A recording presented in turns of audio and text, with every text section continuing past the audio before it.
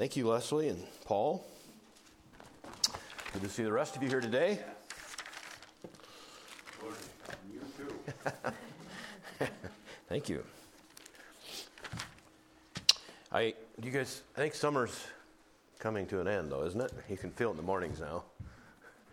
I need a lot more summer to finish, I can tell you that. So, at any rate, let's take our Bibles once again this morning, and let's turn to the book of Acts. Continue on in our journey, if you will. Acts chapter 13, and I guess I didn't think about it till right now. Let's read our passage again, beginning in verse 13. We'll read through verse 42. Acts chapter 13, beginning at verse 13. Now when Paul and the company loosed from Paphos, they came to Perga in Pamphylia, and John, departing from them, returned to Jerusalem. But when they departed from Perga, they came to Antioch in Pisidia and went into the synagogue on the Sabbath day and sat down. After the reading of the law and the prophets, the rulers of the synagogue sent unto them, saying, You men and brethren, you have any word of exhortation for the people, say on.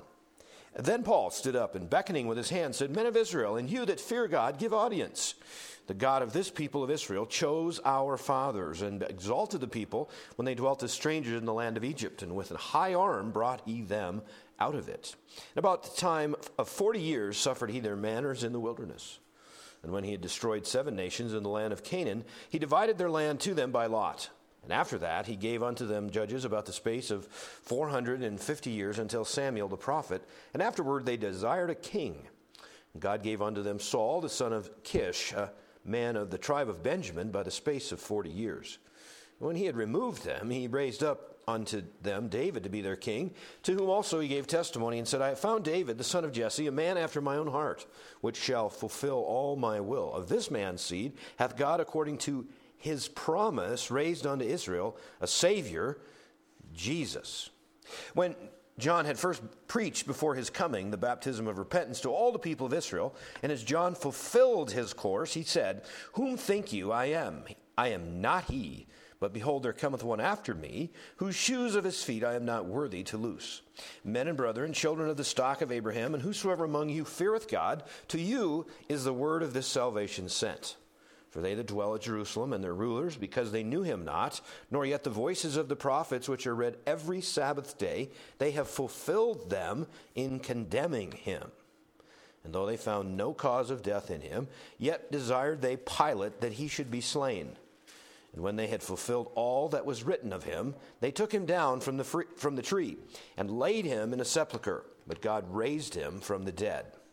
He was seen many days of them which came up with him from Galilee to Jerusalem, who were as witnesses unto the people. And we declare unto you glad tidings, how that the promise which was made unto the fathers, God hath fulfilled the same unto us, their children, in that he hath raised Jesus up again. As it is also written in the 2nd Psalm, Thou art my son, this day have I begotten thee.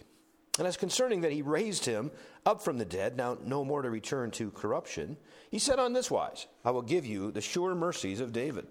Wherefore he saith also in another psalm, Thou shalt not suffer thine Holy One to see corruption. For David, after he had served his own generation by the will of God, fell on sleep, and was laid unto his fathers, and saw corruption. But he, whom God raised again, saw no corruption. Be it known unto you, therefore, men and brethren, that through this man is preached unto you the forgiveness of sins. And by him all that believe are justified from all things, from which you could not be justified by the law of Moses. Beware, therefore, lest that come upon you which is spoken of in the prophets. Behold, you despisers, and wonder and perish, for I work a work in your days, a work which you shall in no wise believe, though a man declare it unto you. And when the Jews were gone out of the synagogue, the Gentiles besought that these words might be preached to them the next Sabbath.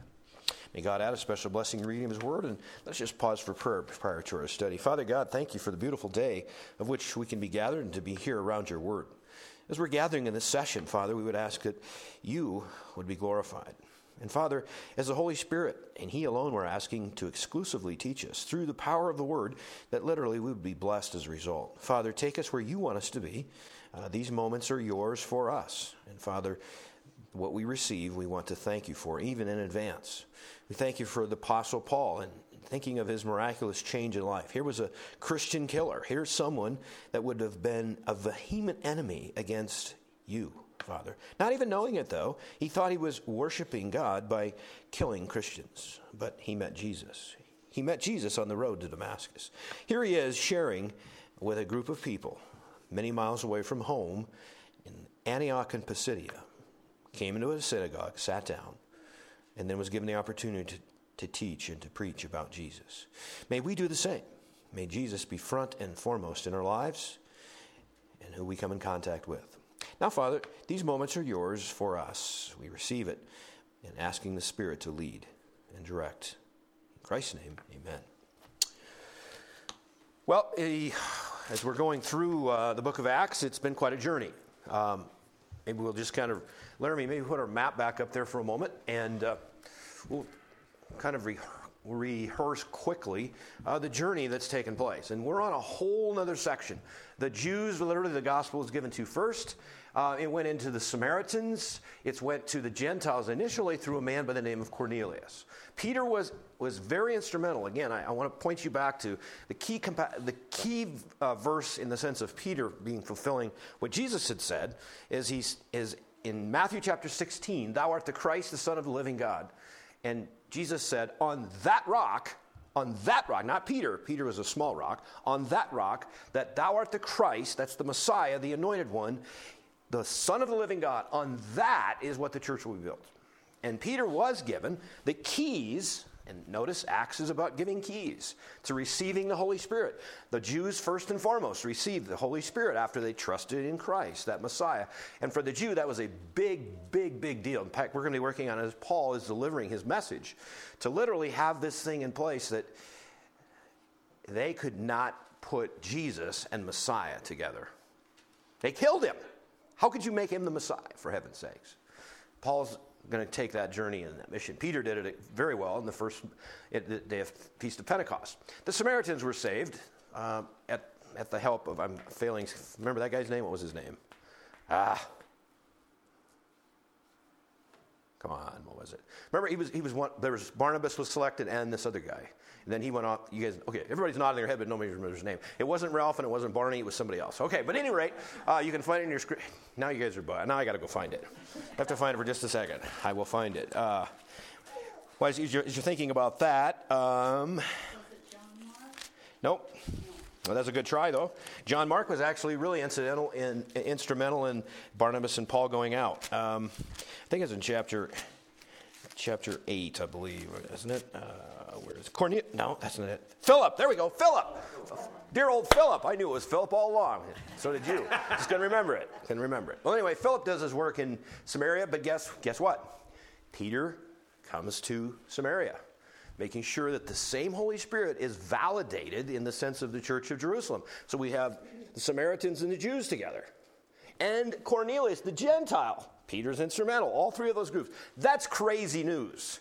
I don't even know how you put that on the same page. You couldn't even have it in the same newspaper, honestly. That's craziness. And it's the same Holy Spirit. It's just like the Jews are astounded by all of this. But it's moving, it's shaking, it's going. We know that the beachhead for the Gentile church expansion explosion is in Antioch. Paul's country, where was he from? He was from Tarsus. And I got to point this the right way, don't I? Yeah, there you go. Whoop, still got it wrong. All right. Tarsus was Paul's hometown. He was a Jew. Mark that very carefully. It would have made a great deal of significance how he approached all of this area of Gentile cities, Gentile influence.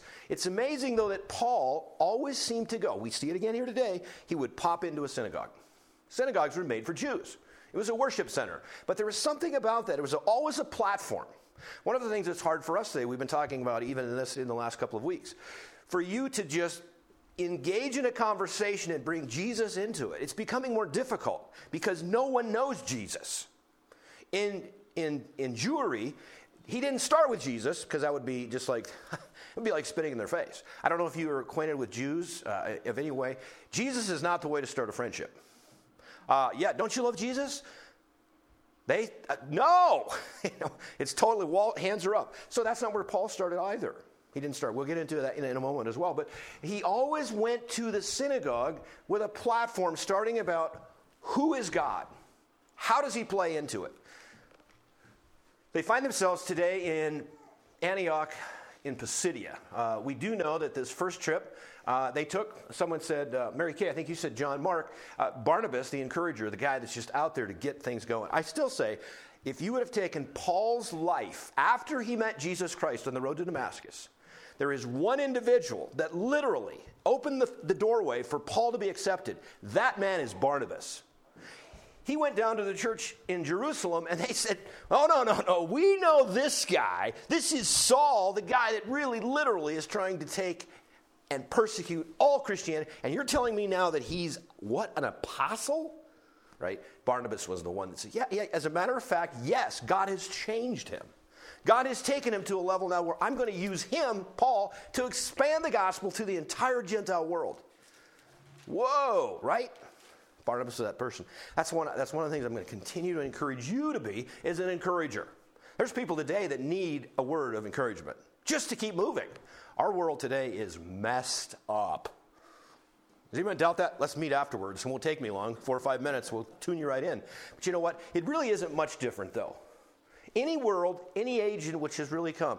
You read through the book of Judges and you're just like, whoa, right? It's crazy. That's what society, that's Satan's trap, and literally has taken man down the sin road. All of this is the spreading of the gospel, the spreading of the good news. How is Paul going to attack this? He's come to a new town. They know of him. I'm sure they do because they approached him. And just to review from last week for a moment. Barnabas and Paul and John Mark too. It doesn't mention him by name, but he was with them. No, he wasn't, was it? John Mark took a little trip back to Mama's house. Something happened. Now we did say, incidentally, this region, let me kind of find it here. From Perga, see that's where they departed from. And they went to Pisidia. This trip right here, that is some of the wickedest, nastiest terrain you'll ever. It's the Taurus Mountains. I don't know if I mentioned it last week or not, but Alexander the Great, even in conquering that area, even including the battle, he said the toughest thing that I had was going through the Taurus Mountains. It's not even stated here. Maybe John Mark said, it's enough of that for me. In fact, if you go to 2 Corinthians, I can't remember exactly where Paul said he was shipwrecked and he was all of those things. A lot of those probably, quite honestly, if you go through the list, happened on that little trip. They get in Antioch and Pisidia. They sit down in the synagogue. Just sit down. Didn't come announce, just sit down. And the guys say, hey, you got something to say right now? You know, you're from out of town. What? You got a word from God? Let's say it. I'll tell you what. I think it was a lot longer than we read. This baby was full-blown, right? But what's Paul going to say? Was he prepared? You better believe it. That's the three things that we've actually been talking about, and all of this leading up to that. Spiritual leaders, what do? They prepare. They're available, and they prepare. If you're a Christian, you're in a war. You don't get to choose. It's not like a buffet. I don't want any spiritual warfare. No, you have spiritual warfare. And the more that you move towards God, the more resistance you will get. You take a look at the Gospels. If you take a look at the Acts, this book of Acts, and you start to look at Satan's resistance, it's amazing. In fact, right here, we've got to think of this. You go to Cyprus. This is where Barnabas is from. They go to Paphos. The governor of the entire region, of the entire island, comes and says, I want to know more about this Jesus. Well, who do you think is going to go, dun, dun, dun, dun, dun, dun, there he is. It's good old Bar Jesus, a sorcerer. And he's trying to resist Paul from even telling. Do you think that's not happening today? Of course it is. Of course it is. When we have prayer groups meeting, we have Bible studies meeting, when we meet even here, I can tell you already today, and you don't need to acknowledge it. There are people that did not come today because something came up, and they were not able to do it. Countless times, right? And you, if you're here today, probably pushed through things that you said, unbelievable, only on Sunday morning. Yes, it's only a Sunday morning. Satan doesn't want you gathered. He doesn't want this to happen. Are you kidding me? Christians meeting together around God's Word, hearing from the Holy Spirit. Are you kidding me? Yeah, Satan, I want more of that. No, of course not. Do you think he wanted Paul to say what he said in Antioch of Pisidia? Of course not. The part that's weird is the fact that we don't even see it coming. You notice that? Yeah. And yet Ephesians chapter 6, starting verse 10, that'd be some of your reading for this afternoon. You don't just take one piece of armor to a war, you take it all. And guess what? God has given you every piece you need to be victorious. Because God's already won the war. That's what's really cool. We're sort of in the, what would I call it? It's just failing. Anyway, it's almost like a follow-through. It's not like the victory's not in question. Now, that would be really scary to me. Okay, we have this war going on, and it's Satan versus God. And we don't know who's going to win. No, God wins. What'd you say? I said God wins. God wins. That's exactly right. He's already won. It's past tense. But before there was anything, there was God. See, that's the really cool about an infinite God. He was. He is. Always has been. How's your head? We're not able to handle all of that. Okay? Satan has never always been. He was created. What's the opposite of God? The answer is nothing. That's not even the right word. There is no opposite to God. There's nothing to compare to him. You know, if you throw that out there without people just thinking it's the evil versus good, what's the opposite of God? I can't tell you. It's a trick question. Satan. No! 1,000,000 times no. Satan he's not even a spot on the wall compared to God. Now, he thought he was. That's what pride can do. Excuse me? Started in heaven. Yes. Satan thought he was going to be like God. He claimed he was going to be like God. And guess what? And this is what's really, you think about angels and all of the properties they have. I'm going to tell you something. You just be really thankful that you're you. And God gave you more than one chance to get it right. I didn't get it right the first time. I still won't get it right the first time. But you know what? Those angels, all of those ones are created, and all of the power, the magnificence, the beauty, all of the things that they are, right? Which I can't even describe for you fully. But the scriptures unfold for us that they're amazing, right? Amazing.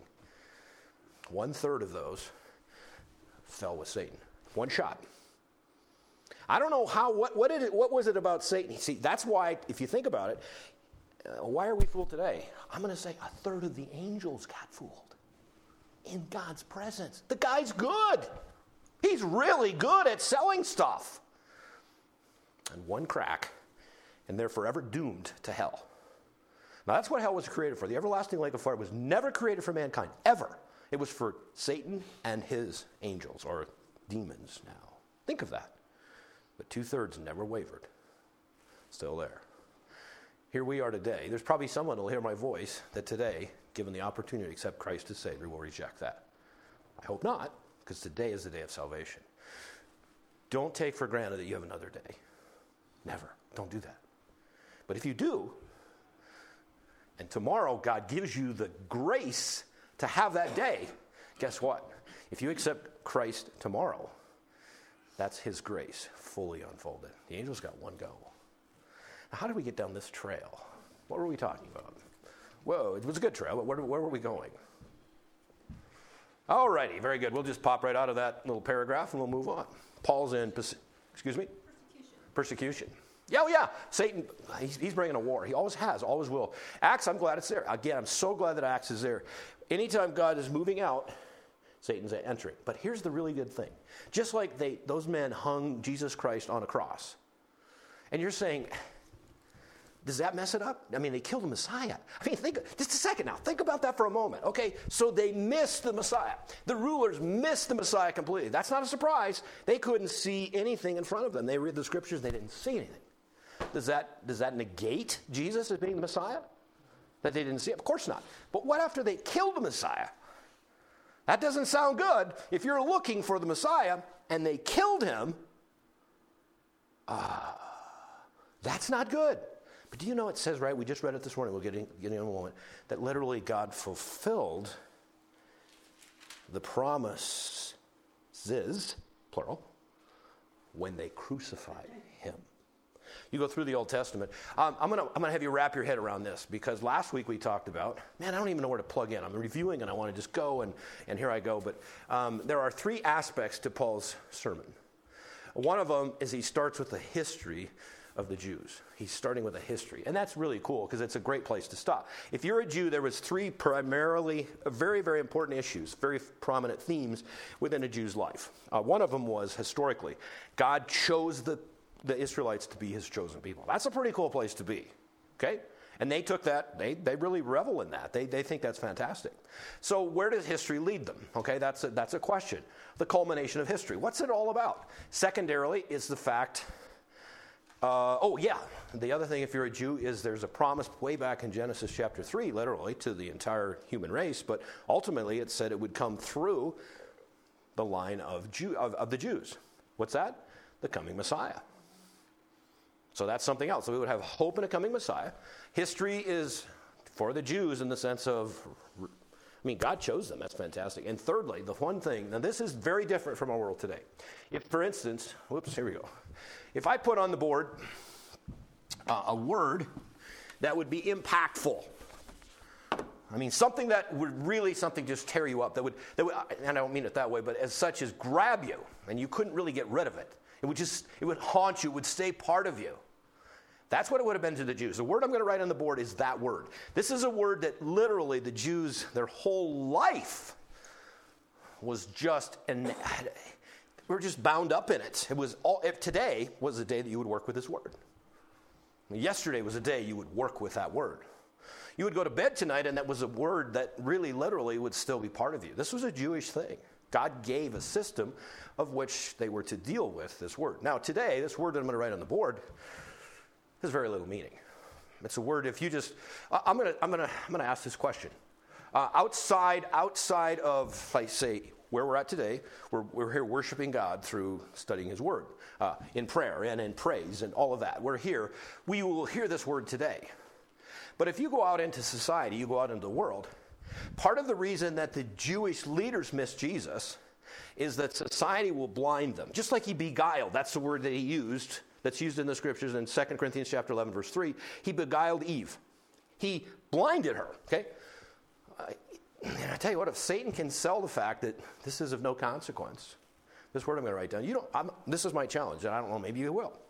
Now, I'm not talking about church events. I'm not talking about getting on a prayer group. I'm not talking about things around the Word of God, around Jesus Christ as your Savior. I'm talking about just out in the world that you rub shoulders with. You go to the cafe, you go to the parts store, you go whatever you go. There's a word I doubt that you'll hear in conversation. And yet in the Jews' world, it was big. You guys got that word figured out? What was it? I could use that word. It's not the one I was thinking of, though. But actually, the prophecy thing is something, again, for the Jew is huge. Because whoever this Messiah is, and this is the question for any Jew listening today, or if you know a Jew, my challenge to them, hold me now, because I got a word I got to write on the board. It has nothing to do with what we're doing right now, but let's do it, okay? Is see how the Old Testament prophecies, were they fulfilled in Jesus? That is a question they need to answer. And if they're honest with themselves, do you know how many prophecies Jesus Christ fulfilled of the Old Testament concerning Messiah that he fulfilled? Take a shot. Oh, you guys are so clever. I didn't see that one coming. Yeah. Yes, exactly. Now, numerically speaking, how many was there? Approximately. 192. Okay, is Mike? No, you're not Mike. You're Jeff. Thank you. How did you get to be a Mike? I have no idea. But Jeff said 192. How many say that there's less than 192? I'm not raising my hand to lead the crowd. Anybody less than 192? More than 192. Oh, you guys are so non-committal, right? So let's... Jeff is right. Well, apparently, go Jeff! Now, 192 is closer to the number than apparently the rest of the group thinks because they won't even commit, right? That's... Okay, I think there's more. You're right! You're exactly right. There's 300. 300. We're a little bit out of sequence right now, where we're at, but this is really marvelous. This is marvelous. If there's a Jew or anyone, now we can take anyone in the camp. Anyone in this camp, 300 prophecies. What if he just fulfilled 8? Let's break it down to 8. Born in Bethlehem. Did not see any corruption. That was a major one that we actually saw. It's in Psalm chapter 2. It says he was begotten of the Father. That's a really big play on words. Begotten means to be given birth to, okay? To be created, a procreation, if you will. A man and a woman come together, the offspring would be begotten, or beget. You'll see it if you go through the genealogy. Adam begat, right? And it goes on and on. It says that Jesus was begotten of the Father. Not only the incarnation, in other words, the Holy Spirit within Mary becomes Jesus, the child, turns into a man, is crucified, dead, got it? Dead, and buried. And then it says in Psalm chapter 16, he was begotten, or Psalm chapter 2, verse of the begotten of the Father. He was given life again. There's a play on words. It's not only the incarnation, but it was also the resurrection.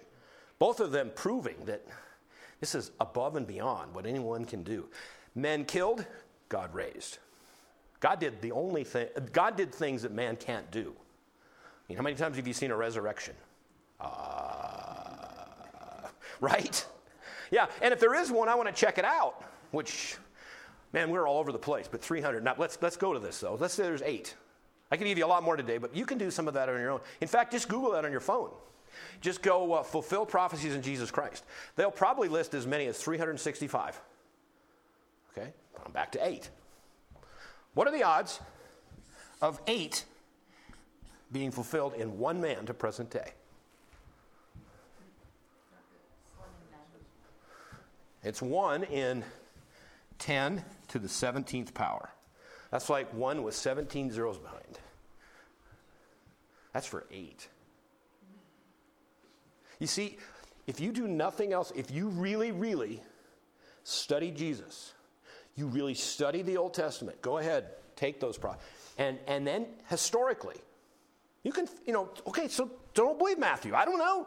Study history. Did he live? Yeah. I have people today, I don't have people. You can read today, people say Jesus is just a figment of imagination. What? Are you crazy? Sure lasted a long time. Yeah, well, it's lasted a long, and it's never going to stop, is it? Historians speak of Jesus. He divides time before Christ, after Christ, right? This is incalculable, the 300. For me to get you an answer on it, get a number. It says this, it's beyond the sand of the sea for those 300 to be in one man. I've heard it said this, like, if you took the state of Texas. Oh, yeah, I know where you're going to go. Go ahead, say it. That's great. I don't know how deep it is, like 2 feet or like silver dollars or something. And you covered the whole state with that, and then you reach in and you grab it. Yeah, I think it's, but we'll run with it. It's good enough. If you took the whole state of Texas and you covered it in silver dollars, and I think it's 3 feet thick. Oh, man, right? And Texas is not small. And then just mix them all up. And Jeff goes out and picks one.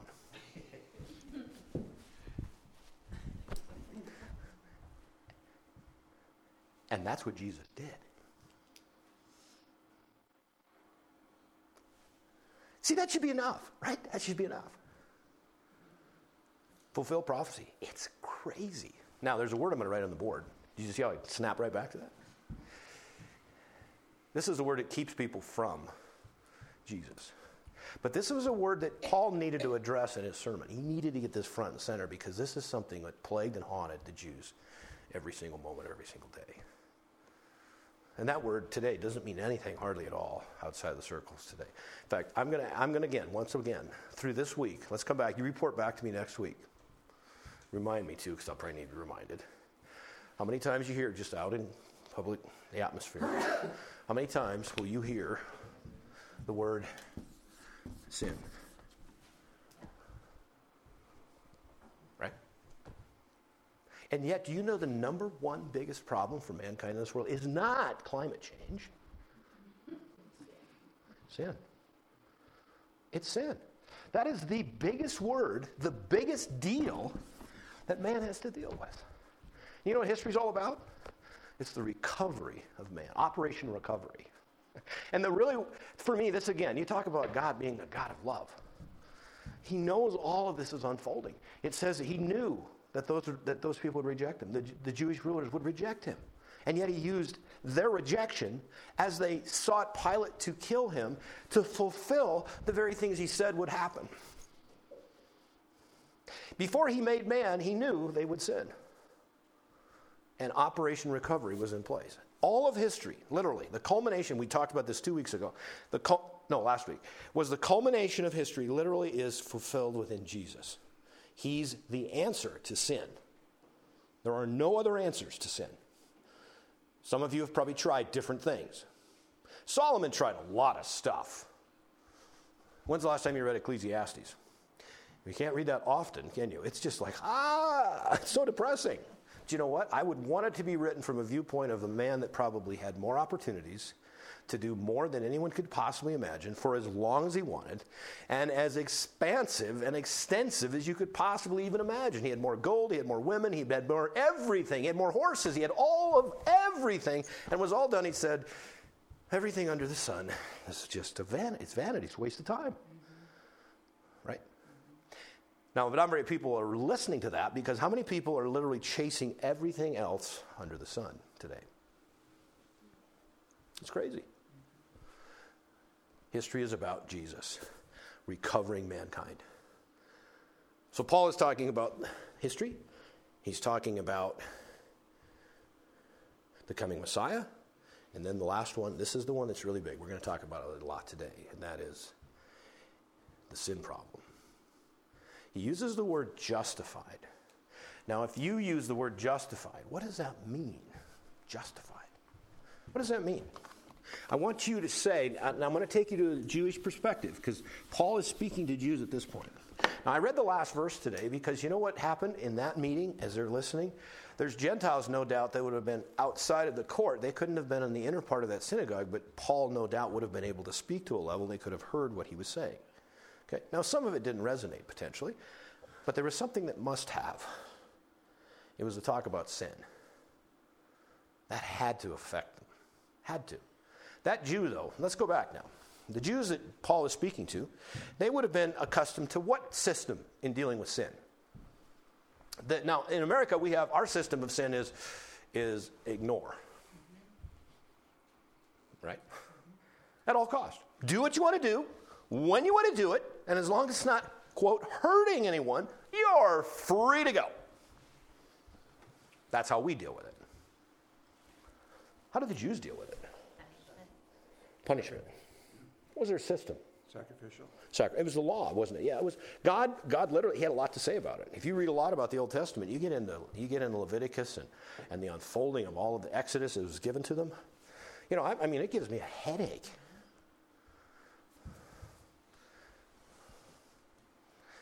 The average Jewish family, father gets to the table, breakfast. Honey, I think I gotta have to start the day. I gotta. Well, let's see. How many sheep do we have left? Boy, they're going down, aren't they? I had a bad day yesterday. Couldn't even sleep last night. It was just bugging me. The conscience is. So I gotta take a daily trip down to the temple, and you know they knew their priest by first name. It's me again. You know, that's what would have been common. It's me again, right? It's me again. But did they ever have justification? And when I say the word justification, at the bottom of the bill, it says, it's actually a legal term, not guilty. Now, take that in for a moment. There's not a Jew that took a sacrifice, took a lamb or whatever they were going to do, turtle dove, regardless of wealth, regardless of anything. They went down to the priest, he sacrificed it, and you'd say, whew, we're done with that now. Never. Because what happens tomorrow? I don't know. Need another lamb. Or more, right? You see, it never left you. Do you see the sin problem? Do you see it? It's just plaguing them. What was God's message in all of that? There's no justification. You cannot be justified by the law. Do you see the problem? See, it's hard I can't even get you there yet. And this is deep for a Jew. The sacrificial system was almost pointless because tomorrow was another day. We'll do it again. And after that, again and again. All we were doing was covering. That word is atone. And some people will say that Jesus atoned my sins. It's bigger than that. He took them away. John the Baptist, which was fulfilling prophecy as well. In Malachi chapter 3, verse 1, it said there needed to be a forerunner. Guess who that was? It was John the Baptist. Not because he was a Baptist, because he baptized for the coming of this coming one, a baptism of repentance. That's a start. You have to do that. It's one of the first things. Remember David? When did his sin really take effect? I'm taking the one, he was caught in the sin of adultery and murder. And countless other ones. That's one thing I would say to anyone, especially a young person. Do not underestimate the power of sin. Whew. It just can hold you. And without Christ, it does hold you. You're dead in trespasses and sins. But think of David. When did things start to meet home? And yes, Nathan put his finger right in his face and said, you are that man. You, David, are that man. What did he do? He confessed his sin. That's the place to start. No confession, you're not going anywhere. So it takes a confession to go bring the lamb to go to the priest. But after that's over, okay, that's what I covered yesterday. And you know tomorrow is going to be the same deal. Do you see the hopelessness in that? Oh. Right? And any salvation apart from Jesus Christ, it's exactly the same. If you're here and you're working your way to God, you have the same problem. You keep sacrificing something, right? Whatever you want to call it. I'm putting quotes around sacrifice because that's what the Jews would have understood. If you're working your way to salvation, that means you went to church an extra time, you got a brownie point for going and ministering in the nursing home, you went to the jail and you talked to some of those folks and you got this list. Do you see how pointless it is? You can't fix the problem. Those Jews, they had, and you know what today? It's interesting. In AD 70, all of that whole Jewish ritualistic system was completely wiped out by the Romans. And here's a really weird part. The Jewish community, you know what they want more than anything else today? Is another temple so they can have a sacrificial system.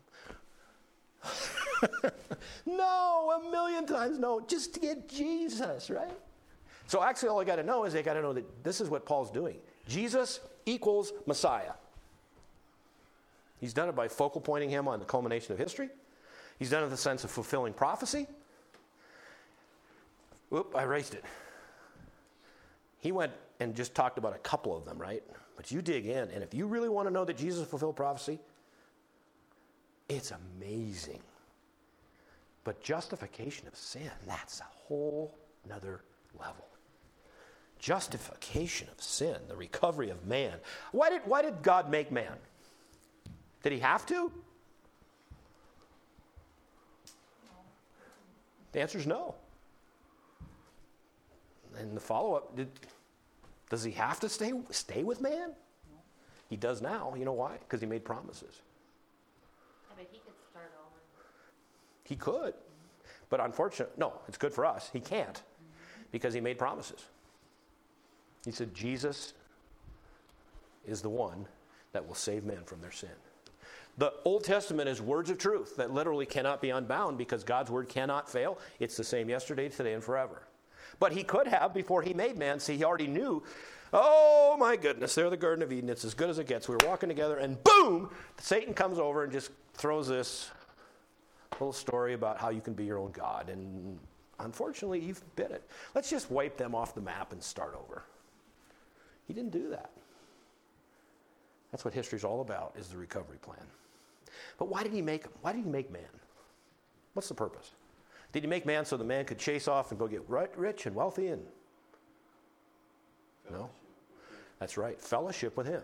God, even in the sense of the Trinity, God the Father, God the Son, God the Holy Ghost, even in that sense of one God, three personalities, there's a sense of fellowship within that even. God created mankind for fellowship with him. And think about it. What's the opposite of sin? I shouldn't have erased the word because I'm going to write it back on there, right? That'll be our homework. And see, next week it'll still be there, and we'll say, now, how many of you heard the word sin outside of the church? And you'll say, you didn't probably. At any rate, fellowship. What does sin do in a relationship with God? Breaks Totally. Even if you're a Christian, even if you've been justified for a moment. That's why it says in 1 John chapter 1, verse 9, he was faithful to confess his sin. I'm sorry, he who confesses sin, God is faithful to forgive the sin, right? What does it start with? Confession. Fellowship is broken when we sin. The sense of fellowship with God, that's what divided it. That's what keeps us as Christians even. And it's amazing. The more that sin comes to place, the further God goes away. Even in the Christian community. You find someone that is trapped in sin, and it's like they just keep moving further away. Isolation. Satan loves isolation. He doesn't want Christians talking to Christians. Heavens no. Well, of course not.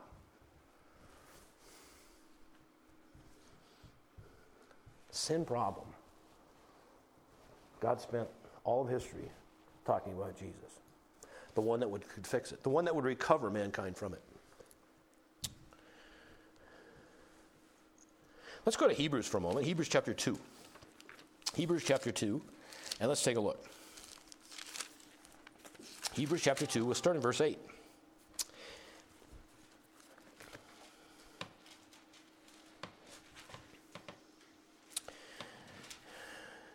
In the law, there's no rest. There's no peace. In verse 8 of Hebrews chapter 2, it says, Thou hast put all things in subjection under his feet. Jesus Christ is master over all. For in that he put all in subjection under him, he left nothing that is not put under him. But now we see not yet all things put under him, but we see Jesus, who was made a little lower than the angels for the suffering of death. That's the reason for the suffering of death, crowned with glory and honor, that he, by the grace of God, should taste death for every man. For it became him for whom are all things, and by whom are all things, in bringing many sons unto glory, to make the captain of their salvation perfect through sufferings. For both he that sanctifieth and they who are sanctified are all of one, for which cause he is not ashamed to call them brethren. Look at verse 17.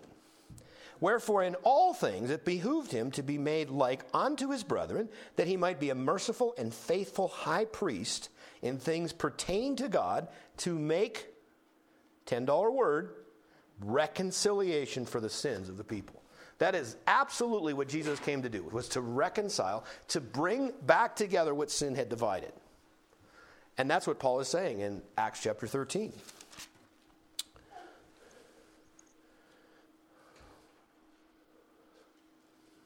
Look at verse, the fulfilling. It's amazing the word that's even used here. In verse 33 it says, of Acts chapter 3, let's go back to Acts chapter 13 for a moment. Verse 32, now let's go back to verse 29. Let's tie in the prophecies of literally the resurrection in this case. It says, when they had fulfilled all that was written of him. Are you ready? I mean, in other words, God waited. What was he doing while he was on the cross? He fulfilled prophecy while he was on the cross. When it was all fulfilled, they took him off the cross. What would have been some of the things that would have been fulfilled on the cross? In Psalms chapter 22, verse 1, it says, my God, why have you forsaken me? That's exactly what Jesus Christ would have cried on the cross from noon to 3. He's wearing your sins. He's wearing my sins. How many sins of yours did Jesus die for? All of them, every single one. How many of those were present or past? Every single one that he died for you that you're sitting here today, was future. And that's why when you think about it, the sense of security that you have in Jesus Christ, your future is just as fixed because he paid for sins that are in your past but was in his future when he died on the cross, and for those that are future to you now. Those are paid for. The key is, will you put your faith and trust in him? If you don't, if it's faith and trust in you and your works or in sacrifice or whatever it might be, you will fail miserably. Right? Someone that's trying to keep their salvation, and the pressure is just like having a sacrificial system. Someone that says you can lose your salvation, first of all, I question, what is that salvation? There's some salvation I want you to lose. If it's based on your works, lose it. Lose it now. But your salvation, if it's based on trusting Jesus Christ God's grace by faith alone in Christ alone, you cannot lose that because you didn't gain it except by trusting Christ for it. And if you believe that you can lose your salvation, that means your salvation is not good enough or it's not in the right place. It's just like the sacrificial system. You don't know about tomorrow. And I feel I know some really great people that believe they can lose their salvation. There's no peace. How could there possibly be? Which sin is it that could separate me? And if I don't quickly confess and get it back, do you see? It's just like the sacrificial system.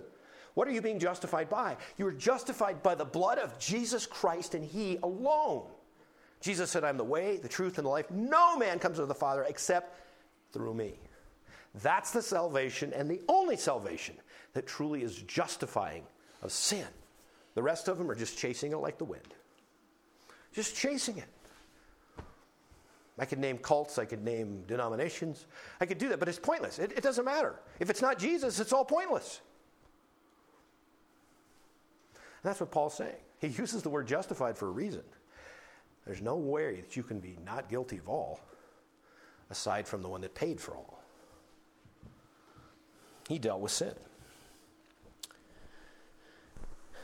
Let's take a look at the Jews' awareness of sin. Let's go back to 2 Samuel for a moment. 2 Samuel chapter 24. 2 Samuel chapter 24. Let's take a look. Now, David, I don't know how much we should, maybe we should just open the chapter. We're going to skip down to verse 10 after a while. But anyway, it says, verse 1, chapter 24 of 2 Samuel. David, now what do we know about David? Stop for a moment. Just forget about this for a moment. Tell me about David. What do you know about him? David is? He's a warrior. You bet he is. And he's a good one. He's one of the best. Why is he a really good warrior? He trusts God, right? I might have said this, it's one of my favorite things. Here comes little David. Maybe he wasn't super little, but he wasn't a monster. And this Goliath was a monster. And Saul was a big man, wasn't he? He was tall, dark, and handsome. He was everything that the people thought he should be, but he didn't really fulfill what he was being told. So here comes David with some goods for his brethren at the war. And it says, you got the Israelites on one side of the valley, and you got the Philistines on the other side of the valley. And he's walking in, and it just happens that the Goliath, the runt of the valley, comes over and he says, okay, Israel, bring one man over here to fight me, and the winner is subject to the other, right? And so David, he doesn't know this guy's out. They've been at this for 40 days. By the way, when you have unbelief, do you know what happens with time? It gets bigger. In those Israelites' minds right now, Goliath wasn't, was he, 9 foot or something? I didn't go and look. It's cubits, but he's a big boy, right? He's going to be up there. But do you know how big it was to those Israelites that had disbelieved what God could do? He's probably about 100 feet tall at this point. When you don't trust God with your problems get bigger and bigger and bigger. Right? That's exactly right. He was huge. And David's coming in and he says, whoa, what are you guys doing? Oh, let me go then. See, that's who David was. He was a man after God's own heart. Now work with that for a moment, because was he sinless? Of course he wasn't. But when it's done that Bathsheba thing, that took some time for him to admit and confess. But his heart was soft. Remember that? We were available, prepare, and soft heart. Those are things that David had. He was a king. Here we go. Here's the situation. Verse 1 starts out, it puts us it doesn't sound good. And again, the anger of the Lord. Stop. The anger of the Lord was kindled against Israel, and he moved David against them to say, go number Israel and Judah. As a result of what David did on his own, he went to Joab, and he said, that was his commander-in-chief, if you will. He was the army's leader. He said, I'll tell you what I want you to do, Joab. I want you to go out and count the people. Count how many warriors I have. Count how many people we have, because I want to know how many people I have. I don't know if I did that just the way David did it, but he wanted to know, because that's his power. His power was at the people that he had. And God said, oh, David.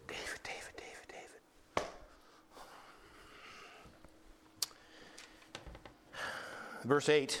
So when they had gone through all the land, they came to Jerusalem at the end of 9 months and 20 days. It took 9 months and 20 days to count them. Joab gave up the sum of the number of the people unto the king, and there were in Israel 800,000 valiant men that drew the sword.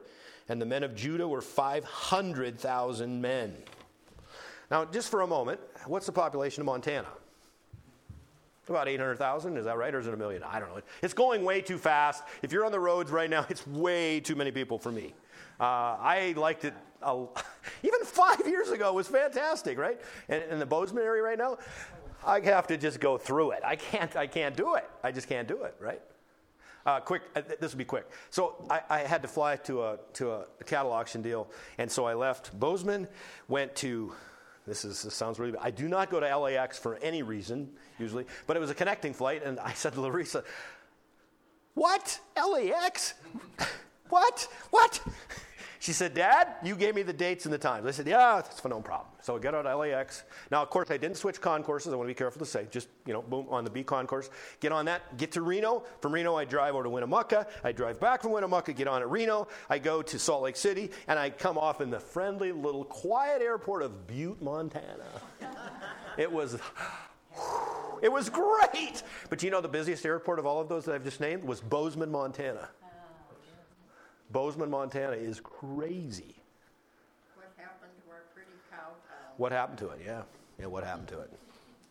Okay, I can't go down that street was, the point of the matter is the population is going up quickly, but think of that, 800,000 valiant men. The population of Montana was men that literally David could count on. That's what he was after. But you know what he left behind? That's kind of like us checking what we have in our checkbook, seeing how much wealth we have, how many contracts we have, right? Or even, if you're into the Facebook thing, how many followers you have, or Twitter, how many followers you have, right? You guys are laughing. I must be looking really silly. But you know what? That's what life's about, isn't it? And you know what gets left out? God. David left God out of the census. It's for us today. I have God, that's all I need. Right? But look at David. I want to show you this now. And David's heart, verse 10, David's heart smote him after he had numbered the people.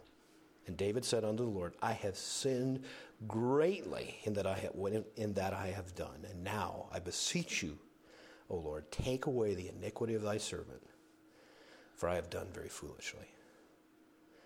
For when David was up in the morning, the word of the Lord came unto the prophet Gad, David's seer, saying, Go and say unto David, Thus saith the Lord, I offer thee 3 things. Choose thee one of them, that I may do it unto thee. And he gave him 3 options. And literally David said, do it unto me. I'm the one that deserves that. That's rare, okay? A lot of times it's easy for us, yes, I sinned greatly, and I confess it. You can do that. But how many of us followed through and said, now, I need to be punished because I am guilty? That's David's heart. That would have been the Jewish context of sin. This word sin, it meant a lot. David's conscience is on fire, right? And that one hurt. Sin has consequences. As you all know, sin has consequences.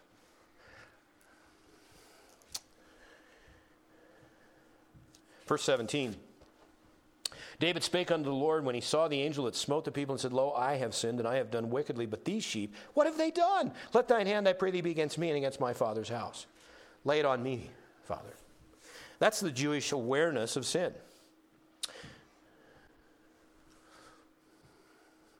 Forgiveness. That was a word in the Old Testament that just didn't even get there. You sacrificed a lamb, guess what? That wasn't forgiveness. That was covering. And that was the whole purpose of the law. What? It was our schoolmaster says in Galatians. It was to show us that we needed more than that. I think of all these religions that literally, if you're really involved in that, you can be really good at religion. You can be so good at religion, and yet you fail miserably. Because it's more than what you can do. You can't do enough, right? You can't do it. That's Paul's message. You can't justify yourself. There's nothing. The law can't justify you. Covering, it's not forgiveness. You can only temporarily for today. Let's go to Hebrews again. Hebrews chapter 9. Hebrews chapter 9. Hebrews chapter 9. Let's pop in at verse 14. Actually, verse 6 first. Verse 6. That's not right. Let's go to verse 14. Why did I have that written down? 6. That's okay. Let's go to 14. Verse 12. Neither by the blood of goats and calves, but by his own blood he entered into once into the holy place, having obtained, say the word, eternal redemption. That word is there for a reason. I'm so glad that it's there. Having obtained partial redemption for us. Having obtained redemption for 200 years. That wouldn't do us any good, would it? Eternal redemption. For if the blood of goats, bulls and goats, and the ashes of a heifer sprinkling the unclean sanctifieth to the purifying of the flesh, how much more shall the blood of Christ, who through the eternal Spirit offered himself without spot to God, purge your conscience from dead works to serve the living God? That's what Jesus Christ got done. Keep going. Go to Hebrews chapter 10. Look at this. Verse 1. For the law, having a shadow of good things to come, and not the very image of the things, can never, with those sacrifices which they offered year by year, it doesn't say that, does it? After continually making the comers thereunto perfect. The continuum, nauseum, right? Where are you going, Dad? I'm going to the temple. Do you see, hopefully you came here today to worship God with a heart that was reaching out, that wanting to get closer to God, to praise, to lift up, to glorify him. How much fun would it have been for Billy Bob to take his sheep and take it to the temple? He is literally taking a life, and I'm not making it the same. Don't get me wrong. I mean, animals and humans are very, very different. I wish our society could grab that. A whale is not as worth saving as a baby. Hello! But you know what? That's what evolution does. Evolution places us all on the same level. We're all walking out of a mud puddle and we're all the same. No! But still, it cost sheep his life for a sin that he committed. And he's going. Do you see what sin would have been? See, I'm trying to get you there. Sin was big time in an Israelite's life. That sin was every part of every day. I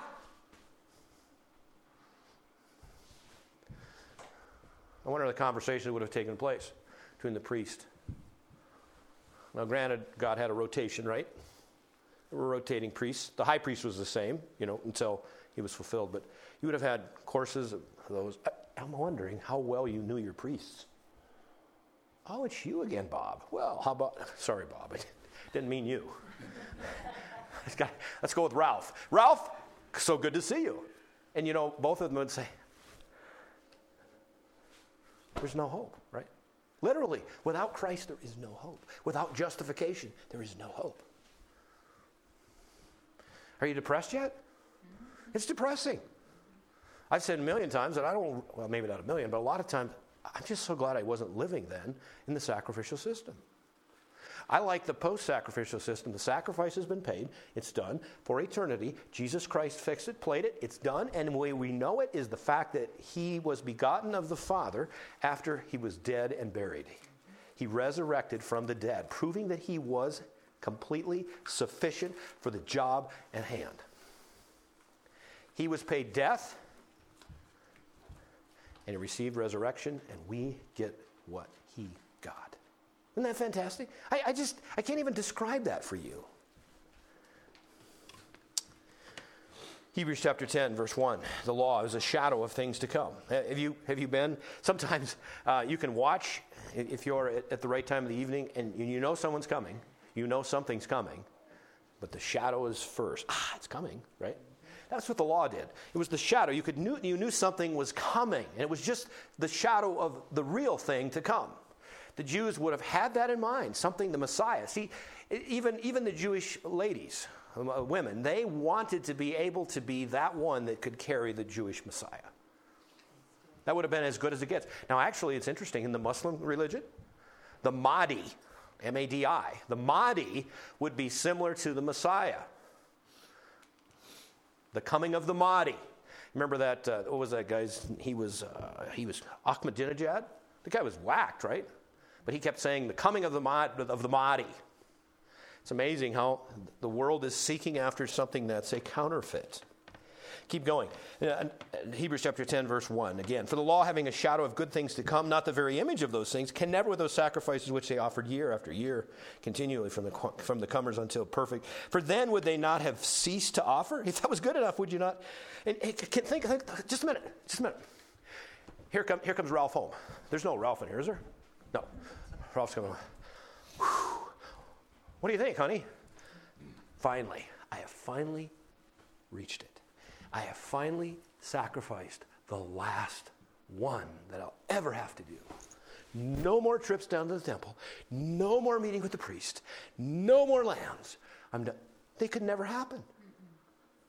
Never happen. It just kept going. And what Paul is saying to these people that are receiving it, that let's read it. Let's go back to Acts now. I was going to read a few more verses. Just hold a thought. Let's finish Hebrews chapter 10. Don't move.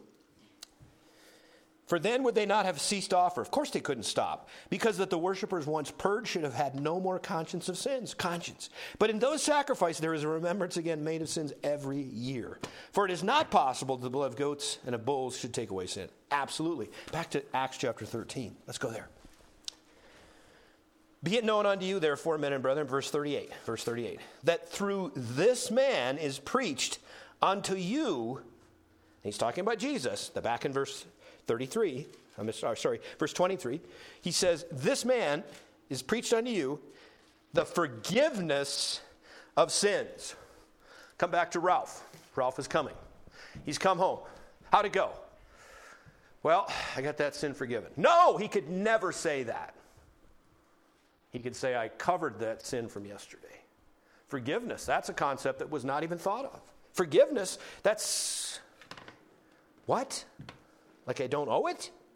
And verse 39, and by him all that believe are justified from half of those things. All things from which you could not be justified by the law of Moses. Isn't that true?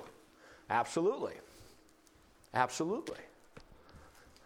It would be like, now probably sometime, most of you in this room have had some type of an illness, something going on, and you called your doctor, you went to your doctor, and they prescribed something that you got in a bottle, most of the time probably a pill, right? Okay?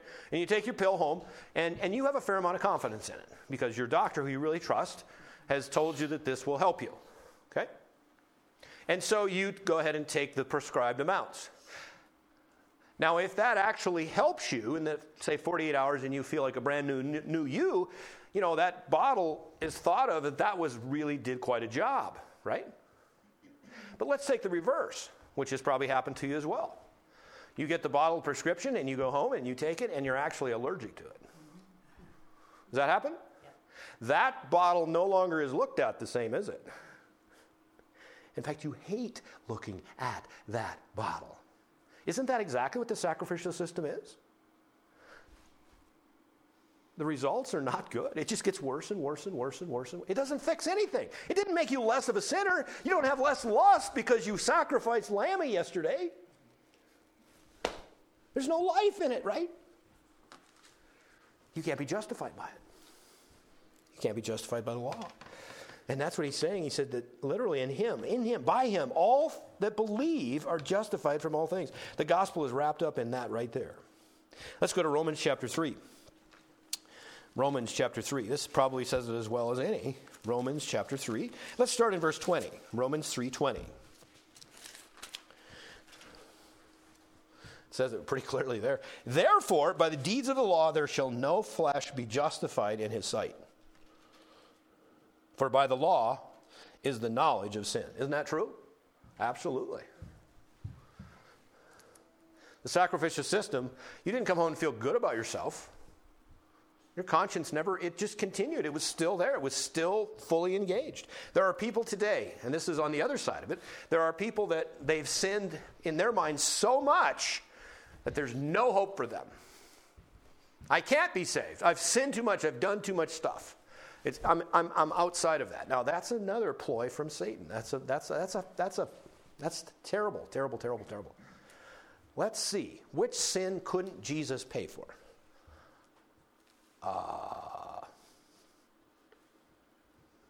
Behold the Lamb of God, which takes away the sin of the world. He paid for every one. But there's a catch. You have to receive it by faith. Faith cometh by hearing, and hearing by the word of God. That's why I love to just give Bibles away. I love to read the word of God. You know, you probably, if you're here for any period of time, we read the Bible. Because I want that word in you. Because that's the way the Holy Spirit works. It's a lot harder for you to quench, I told you I was going to get to that study sometime. I haven't done it yet. To quench the Spirit. When you're taking in the Word of God, it's so much easier for the Spirit to work in you. To work in you.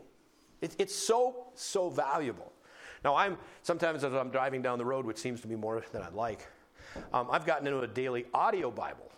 So I'm listening to the Word of God. Now, I don't listen as well, so sometimes I have to, I'm not doing this while I'm driving. I'm not reading while I'm driving. Okay, I want to assure you of that. Don't leave this place like that. But for me to just listen doesn't get it for me. Are you one of those? Are you a sight person or are you okay. See, that's why I have to have the board. See that word now, it's a lock. See, I'm going to remember that. Okay. And in my mind, when I hear it, if I can read it while I'm hearing it, ooh, that's a double lock. Someone else reading it to me, and I'm reading it with that person. Ooh, wow, got it. Got it. Now, if I'm just listening, and you gave me a test, and for me it's sight, right? But sight and sound together, it's fantastic. Take the Word of God in. Take it in. Take it in. Take it in. Take it in. Take it in. Let the Holy Spirit work. Let Him guide you. Let Him empower you. Romans chapter 3, verse 20, we were there. It says, there's no justification. There's nothing you can be justified by the law from sin. But, look at verse 21. But, I love the buts. But now, the righteousness of God, not the righteousness of Larry, or of name your name, put your name in there. It doesn't say that. But now the righteousness of God without the law is manifested. It's shown, it's full-blown, being witnessed by the law and the prophets. Even the righteousness of God. Watch now. Even the righteousness of God, which is by the faith of Jesus Christ unto all and upon all them that believe, for there is no difference. Whose righteousness do you receive? Do you know how you're justified? It's not, this is really important now. It's not like, okay, I got a new plan. No more sacrifices. I'm done with that. I'm sick of what you guys are not learning. This isn't working out. So here's the deal. I'm just going to forget it all. Just go. Just do what you do. Just be humans. He can't do that. God would cease to be God if he did that. There's got to be a payment.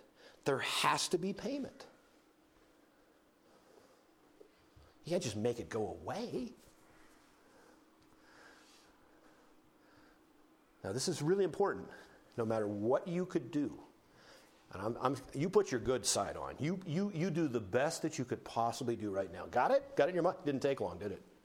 Boom. It's not enough. God could never justify you on that. Even if it was 24/7 of your best moments. Put them all together. Just everything you could do good. It's not good enough. Here's how God can justify you. When you trust Christ, who paid for your sin, you did a trade. Actually, God did a trade.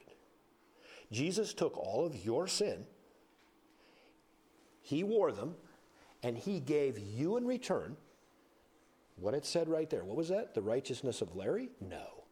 The righteousness of your name? No. The righteousness of God. That's why God can take a look. He sees your name. Oh yeah, I see Christ. I see that Larry is righteous because he trusted Christ. That's new information. That's brand new information to these people. What? They're still in the sacrificial system. Blew their minds. Is it important?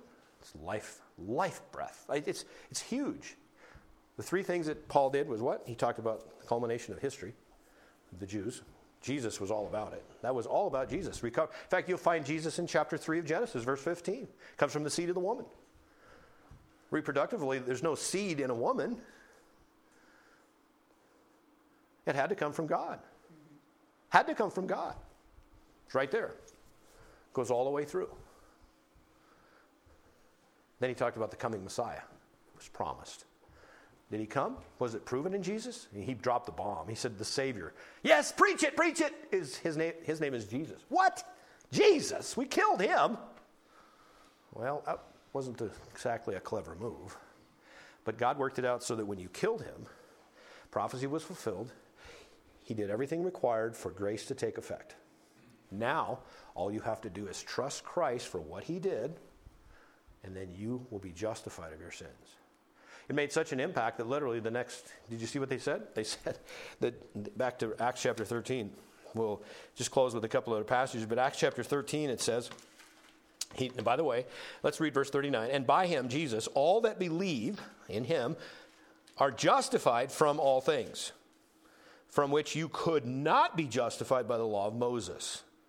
Beware, therefore, lest that come upon you, which is spoken of in the prophets. Behold, you despisers, and wonder and perish. For I work a work in your works, in your days, and a work which you shall do in no wise believe, though a man declared unto you. That's actually out of Habakkuk. Okay, and what he's saying, he said, I'm going to tell you what's going to happen, and you won't believe me. Paul is saying, you better listen to what I'm telling you. This is really, really important. Without this, you're doomed, essentially.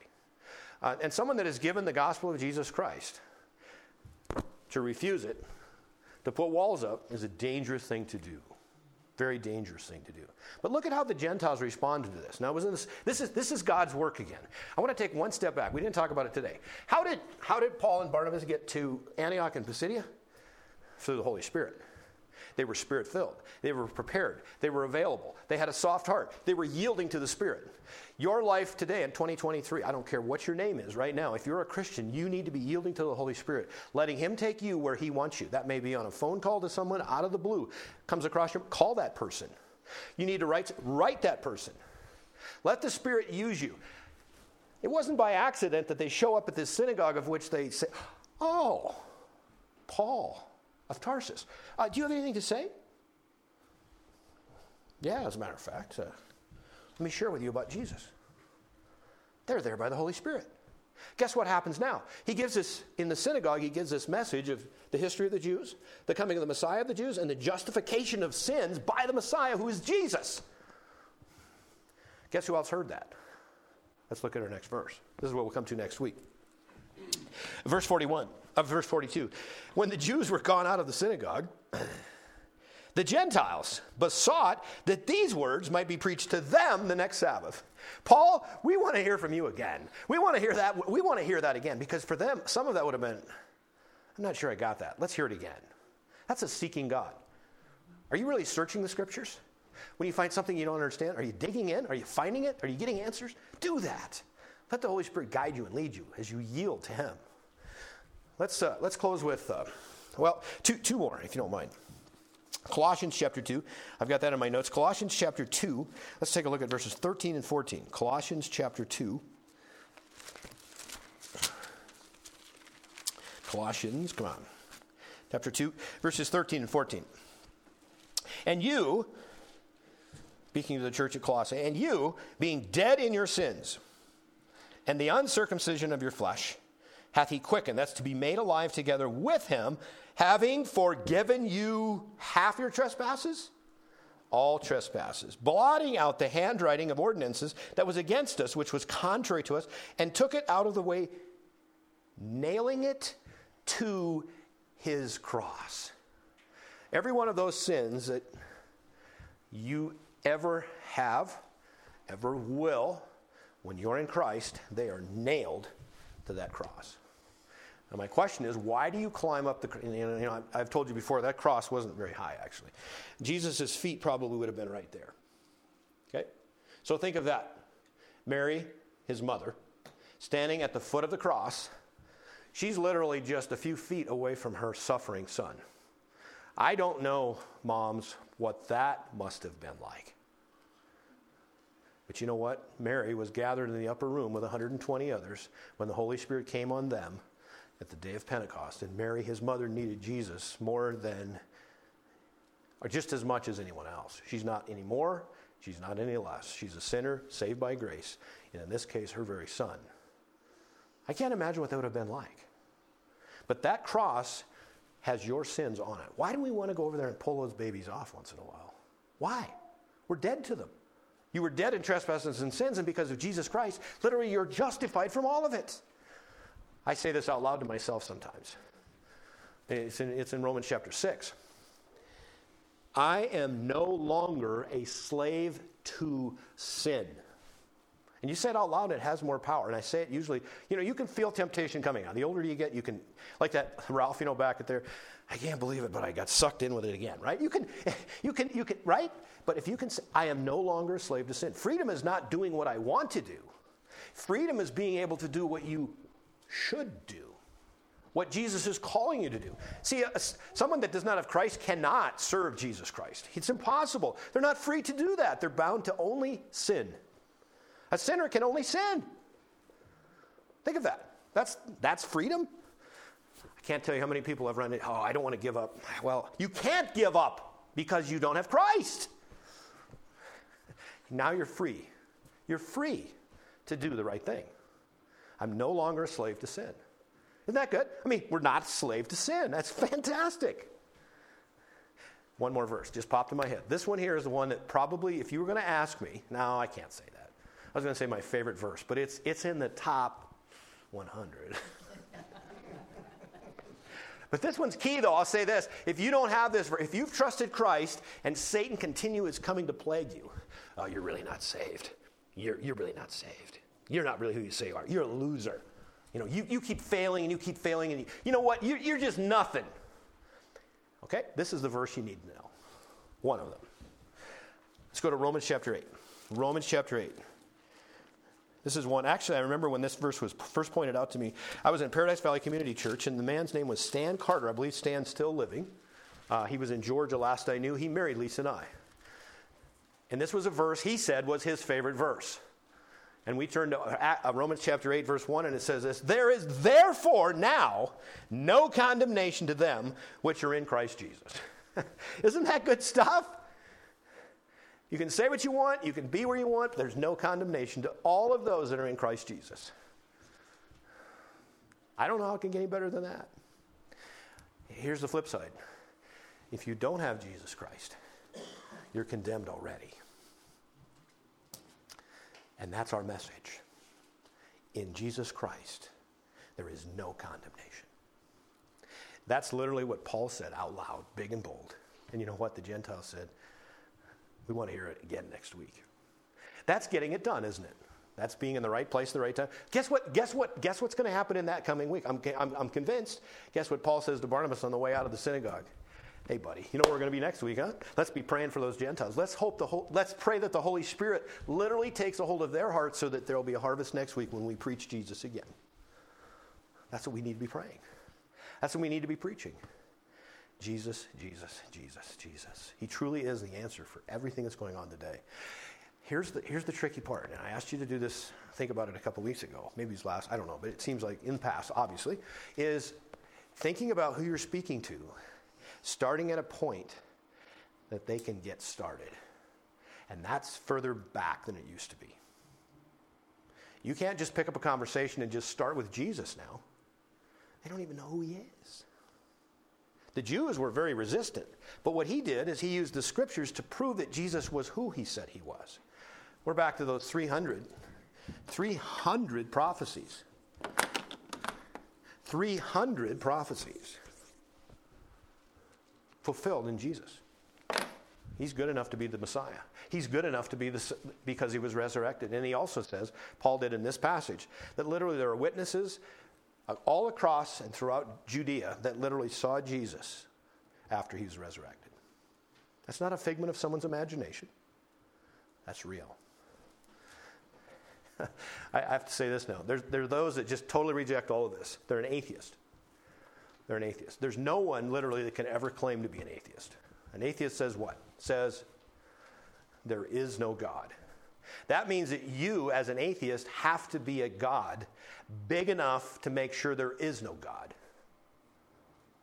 You can't do that. That means you'd have to know everything about everything, be everywhere that you could possibly be, to know that there's no God. That is the most prideful thing I can ever imagine. But that's not surprising. It says, the fool says in his heart there is no God. A fool is a proud person. If you're an atheist today, you better get on your knees and work it backwards. You can say you're an agnostic, but you cannot say you're an atheist. No one can say that. All right. Paul's on fire, isn't he? He's way away from home. Holy Spirit's working. We're going to come back and we're going to see responses. That's the thing. You cannot respond for somebody else. You can only respond for yourself. As Paul shared this gospel, he could not respond for all of the other people that were going to receive it. Next week, we'll look at that. Any questions or comments? We're going to close with a benediction that we find in Hebrews chapter 13. Any questions or comments? Yeah, go ahead. For those Jews that didn't believe in the Messiah, did they continue on in the sacrificial system? Did they? Yeah. Yep. So are they doing it today? No, that's what they're... In fact, see, that was another thing. Now, again, it's not in the Scripture, so I have to be careful. This would be in the sense of reading through what we would perceive. Okay, so when Jesus was crucified, approximately 33 A.D., okay? He was crucified. Rose again. We're probably 10 years into this church beginning, so we're about 43, 45 A.D., okay? Where did the gospel go first? The Jews first, right? In Jerusalem. He literally opened it up in the temple. They were doing revival meetings, if you will, in the outer court of the Gentiles, in the synagogue, the temple of Jerusalem. And they're talking about Jesus. That's where it started. Okay? So Jews get saved. It's great. And as Ernie said, those that didn't, what did they do? Well, they just kept following along with that whole sacrificial system because Jesus, he's a fraud. He's a fake. He's everything that... He's not. He's not God. So they keep going. But it's like God gave them another 30, 40 years, a generation, if you will, just spinning in circles. It sounds like a wilderness adventure, right? Reject, reject, reject. Guess what happened in AD 70? The Romans wiped the entire city out, wiped out the entire temple. There has never been a temple rebuilt since AD 70. Now they have, this is what's interesting looking forward, they have most of the required materials rat-holed. Actually, that's a bad word. Gathered, okay, supplies are gathered to build this temple, a new temple in Jerusalem, but it needs to be geographically to a place they don't have access to. Which to me now, that's in Muslim hands, okay? To me, this is where literally the Antichrist would be one of the first missions he comes on board to do. That's why I think we're really close because now again, God can do anything. He's not bound by time. He's not certainly bound by what I'm thinking. He's not at all. But there's things that kind of come through your mind. If they've not had a temple since 70 AD, so as Ernie said, they wanted to, and then finally God said, I'm going to take that away from you. I have provided everything you need to have the perfect sacrificial system, and it was Jesus Christ once and for all for eternal redemption. That's all you'll ever need. And then reject. He just smoked it off the face of the earth. They've never had a place since. They have desired to reinstate the sacrificial system. Keep assembling supplies. They don't have a place because of the Arab-Muslim friction, okay? Now it tells us that the Antichrist will take power when he makes a treaty with the Jews. What could that treaty possibly be other than to give them, in this case, a place to build their temple, to rejoin what they've always wanted to do? Will they? I believe they will build that temple one more time. But it tells us in Zechariah chapter 12 at the end of the tribulation period. Now that time frame, that's another thing. We're in the church age, if you will. We're in this grace period with Gentiles. This is all about grace for Gentiles. When we get to the end of this, there's the catching up in 1 Thessalonians chapter 4. The word rapture is not there, but the concept is everywhere. Just like in the Old Testament, where what was his name? He lived 365 years and God just took him. What was his name? Somebody said it? Enoch, yeah. For 365 years, he walked with God, and then God took him. Just snatched him up. It's basically the same concept as us serving Jesus Christ in the church, in everything that it is. Jesus is not coming the second coming to the earth. We are meeting him in the air. That's the rapture. That's what closes out the church age, of which I'm ready. Let's go, right? Okay, at the end of that, when the church is pulled out, I can't imagine how difficult it will be. I just can't imagine how difficult it'll be. But at that point, it's wide open stage front for Antichrist to take place. He's locked and loaded. Is he living today? I would say the chances are very high, personally. Really is. We're setting ourselves up. I'm hearing words like one world government. I'm hearing digital currencies. I'm hearing things that literally are almost, we're too far along for it to go backwards. It's like uninventing the car. You know, we would have a lot less deaths if we didn't have any cars. Well, you're not going to uninvent a car, right? You're not going to uninvent. To me right now, where we're going with all of this political dialogue, we are at a stage now where it seems like the curtains are about to be opened into the last phase. Now, the tribulation period is not one that we work with on the Gentile scope. It's God working with the Jews.